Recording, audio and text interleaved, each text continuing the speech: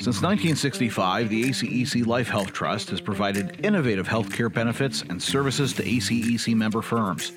We offer a variety of benefits to meet the unique needs of your firm, including fully insured, level funded, stop loss, and ancillary products.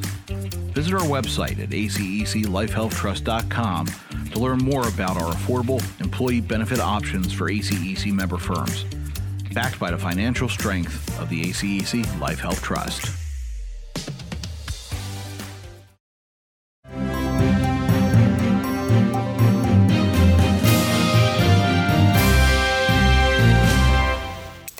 Hello, and welcome to the Engineering Influence podcast from the American Council of Engineering Companies.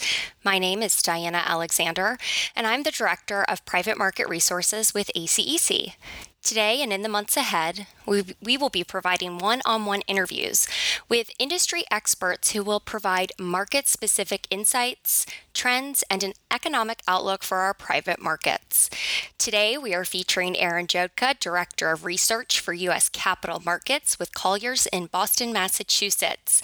For those that are not familiar, Colliers is a professional services and investment management company focused on commercial real estate's various sectors, including healthcare and life sciences, which is what we are going to discuss today. Aaron is co-author of the Colliers Quarterly Life Sciences Report for 2022, and he provides a unique perspective on market dynamics across asset types, as well as investment strategies that provide clients with tailored data and analytics to ultimately guide decision-making solutions. When not working, Aaron can be found coaching his children for extracurricular sports like lacrosse. Aaron, welcome, and thank you for joining us today. Thanks, Diana. I appreciate you inviting me. Absolutely. So for our members listening, the reason we're talking to Aaron today is because he recently joined us on our Private Market Series tour, where our members have had the opportunity to learn and network with potential clients and peers in regard to a specific private market. This past April, ACEC traveled to Boston to host its third private symposium in its series. This one featured the healthcare and life science and technology market, where design and construction spending was estimated to be around $51 billion for 2022, according to FMI. This number is up from previous years and projected to be one of the 5 fastest growing markets. The potential for growth provides opportunities for our members, and we chose Boston because it is the epicenter for healthcare and science and technology. For those that already participate in this market, you already know that it's previously been coined as a recession-proof market, and this can include hospitals, outpatient centers, medical office buildings, as well as laboratory and production, administrative space for pharmaceutical and biotech and university clients, and members that offer specialized needs related to mechanical, electrical, HVAC, and commissioning should be watching this market. So if you're here, this podcast is for you. Now, when I first called Aaron to join me to recap what we discussed at our symposium in Boston and provide an update for our members, he said, well, some things have changed. So in this very volatile market, my first question for Aaron is, what was the overall market outlook in the life science sector when we met in April? And how has it changed? And what does it look like going forward? Well, in April, we were coming off of an absolutely astounding 2021 with record venture capital funding, tremendous NIH funding, job growth, IPO activity off the charts, tremendous investment just across the entire life sciences world and universe. Today, we've faced some different economic challenges. Interest rates are up. The economy is slowing. The stock performance, not just of life science and biotechnology companies, but the broad stock markets have fallen. So we're seeing less overall activity in the life sciences space today than we were in April, and coming off of that just absolutely amazing 2021. To really put 2021 into perspective, we'd never seen anything like it. That it was a phenomenal year and will be really hard to get back to those levels again in the near future. Awesome. So when we chatted beforehand, it kind of looked like and sounded like there'd be a little bit of a dip or a slowdown. How long do you foresee this lasting? So it's going to depend on the type of industry and company within that broader life science industry. So these big pharma companies, they're sitting on mountains of cash. So they're going to be potentially on the hunt for mergers and acquisitions. What technologies can they find? What new therapeutics are they able to put into their portfolios and essentially grab these companies in terms of finding ways to build their next pipeline? They're going to be on the hunt for that. Now, a company that's in early stage or mid stage, it's expanding and it's in a growth trajectory, they're in an environment where they are more in a cash reserve situation, because that next round of funding is perhaps a little less certain than it was 12 months ago, 18 months ago. So we're seeing these sort of different balances depending on where one sits in the larger capital structure. All right. So you mentioned staffing. Are you seeing hiring numbers on the rise? Are people being a little bit more strategic and holding back? What does that look like in the market? There is a dearth of talent in the life science world. We cannot find enough qualified employees. So they're trying to recruit, they're trying to hire. So that hasn't really slowed down. The challenge is that we just need more of these well-educated professionals to lead the science. Now, when you think of life science as a broader industry, we have a wide array of skill sets that can contribute to life science, whether that's the PhD doctor who's trying to cure cancer, all the way down to biomanufacturing, production along the line. You can find folks with advanced degrees and those that do not need advanced degrees. So it is a broader industry than I think some people think about, but it's those really high skilled, well-educated PhD level employees that are really in high demand today. Okay. I heard something you said there about funding. And one thing at ACEC is we have these industry briefs, and in our healthcare and science and technology, we track the venture capital and the NIH funding. And one thing our members find valuable is to see where the flow of the money is going. Can you shine any light on any certain geographic areas that you see getting the surges of this capital that our members should know about? So Boston and the Bay Area stand out as numbers 1 and 2. And there's a really big gap between 2 and 3. About 60% of all life science, biotechnology type of venture capital in 2021 was in those two markets. So they are the dominant players. After that, New York City and San Diego are tied for that next spot, which is interesting because San Diego is a massive market, one of the larger, more established markets in the country. And then New York is pretty small. It's growing quickly, but when you think of the scale of New York City, it's enormous, right? It's the largest office market in the entire country. Huge job base, huge population reach. So that's a market that's up and coming that we're going to continue to see strong venture capital funding, which suggests growth within that marketplace.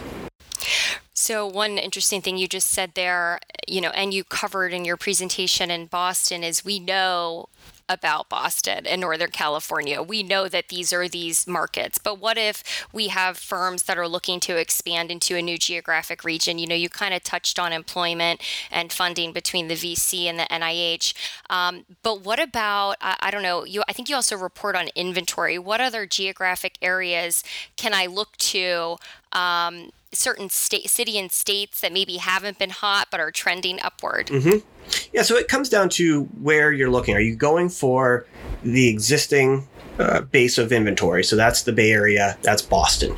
Those are, again, those two largest markets. And then you've got Philadelphia, San Diego, New Jersey in that next tier, and then Raleigh-Durham sort of in a tier by itself. And then from there, it tends to scale down. Places like suburban Maryland, Orange County, Seattle. But we're seeing tremendous growth in major cities like Chicago and New York. These are small markets today, 5-6 million square feet of total inventory.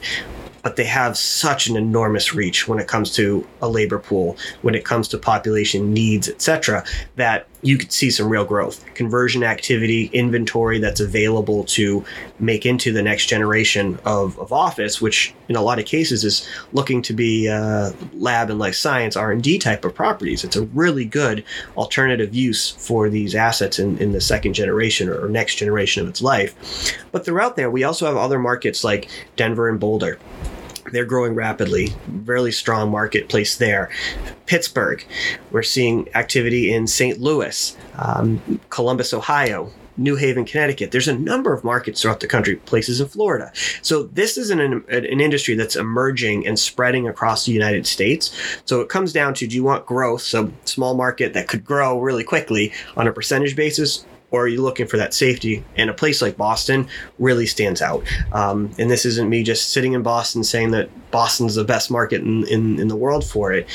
There's a reason that so much activity is focused here, whether that's venture capital, investment capital from the asset acquisition standpoint. There's a pipeline here that will expand the market dramatically to a stage where certain submarkets will be bigger than those markets I just spoke about. So really, from the activity standpoint, you should be in Boston. Right. And the universities, I mean, the knowledge, that worker pipeline that they have through all of those schools. That's why I found Pittsburgh of interest, because of all the young people moving there and the universities and those demographic rates. And that connection is just so interesting. I also wanted to ask you about the energy transition. So we talked about opportunities, but I wanted to look at challenges too. So tell me your thoughts about how the energy transition is affecting the life science market. Yeah, so typically life science is a fairly heavy energy user because you have more systems in place to move air, get additional power, etc. And engineers are finding ways, architects are finding ways to create that next level of property. So we're seeing ground up development that is LEED certified, that's meeting these ESG standards that are set in a number of different communities. And places like Boston and the Bay Area, New York, are some of the global or national leaders anyway, perhaps not global, we're still catching up to Europe in particular. When it comes to ESG, energy efficiency, overall carbon use. So these spaces can meet those goals, but there's a long way to go. And that's not just in life science, that's in commercial real estate as a whole. We're an industry that uses power and uses a lot of space and carbons and output. And we need to find ways to reduce that. And as an industry, we're looking to do so. So it'll be exciting to watch that evolve. When you look at life science, particularly from an ESG standpoint, of the environmental, social, and governance, the social is really easy, right? They're trying to solve problems that no one else has solved before, which inherently makes it a riskier industry because you're trying to do something no one has ever done before. The environmental is coming along, and then the governance is clear. A lot of these are publicly traded companies. So life science as a broad industry really checks that ESG box, which is a huge focal point of investors locally, domestically, nationally, as well as across the globe. Great information, Aaron. ESG has become very important for members of all firm sizes here at ACEC for sure, as it comes down the supply chain. So I had, I think, one more question here for you, and this might be a little off the cuff, but the office to lab conversions, what does the current data tell you about that trend, and where's it going? It's an enormous opportunity for markets across the country. We're seeing a lot of that activity in the greater Boston market, in the Bay Area, San Francisco, over in San Diego, Philadelphia, et cetera, but also these emerging markets in New York, as well as Chicago. We're seeing some conversion activity, ground up activity as well, but conversion is really an interesting and intriguing opportunity for many, many markets. Think of these dense urban cities, New York, Chicago. You're not putting a lab 50 stories in the air, right? We're not quite there yet. But lower portions of buildings that might be a little bit wider, where you can start to add some additional systems and ventilation, they have the floor loads to meet the floor heights that are necessary for this type of research, are ripe for redevelopment and really good opportunities. And as you look across different markets, you're going to see various vacancy rates.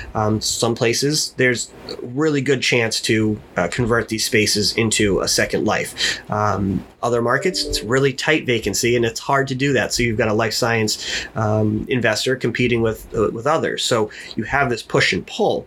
But today, rents are higher in the life science world. Triple net rents, they're usually the group that can pay the most for a space, for a building, for land, in order to get that next level. And with additional architecture and engineering skill sets, we're finding ways to convert buildings that we wouldn't have been able to convert 5-10 years ago. They would not have been looked to as viable candidates. They are today.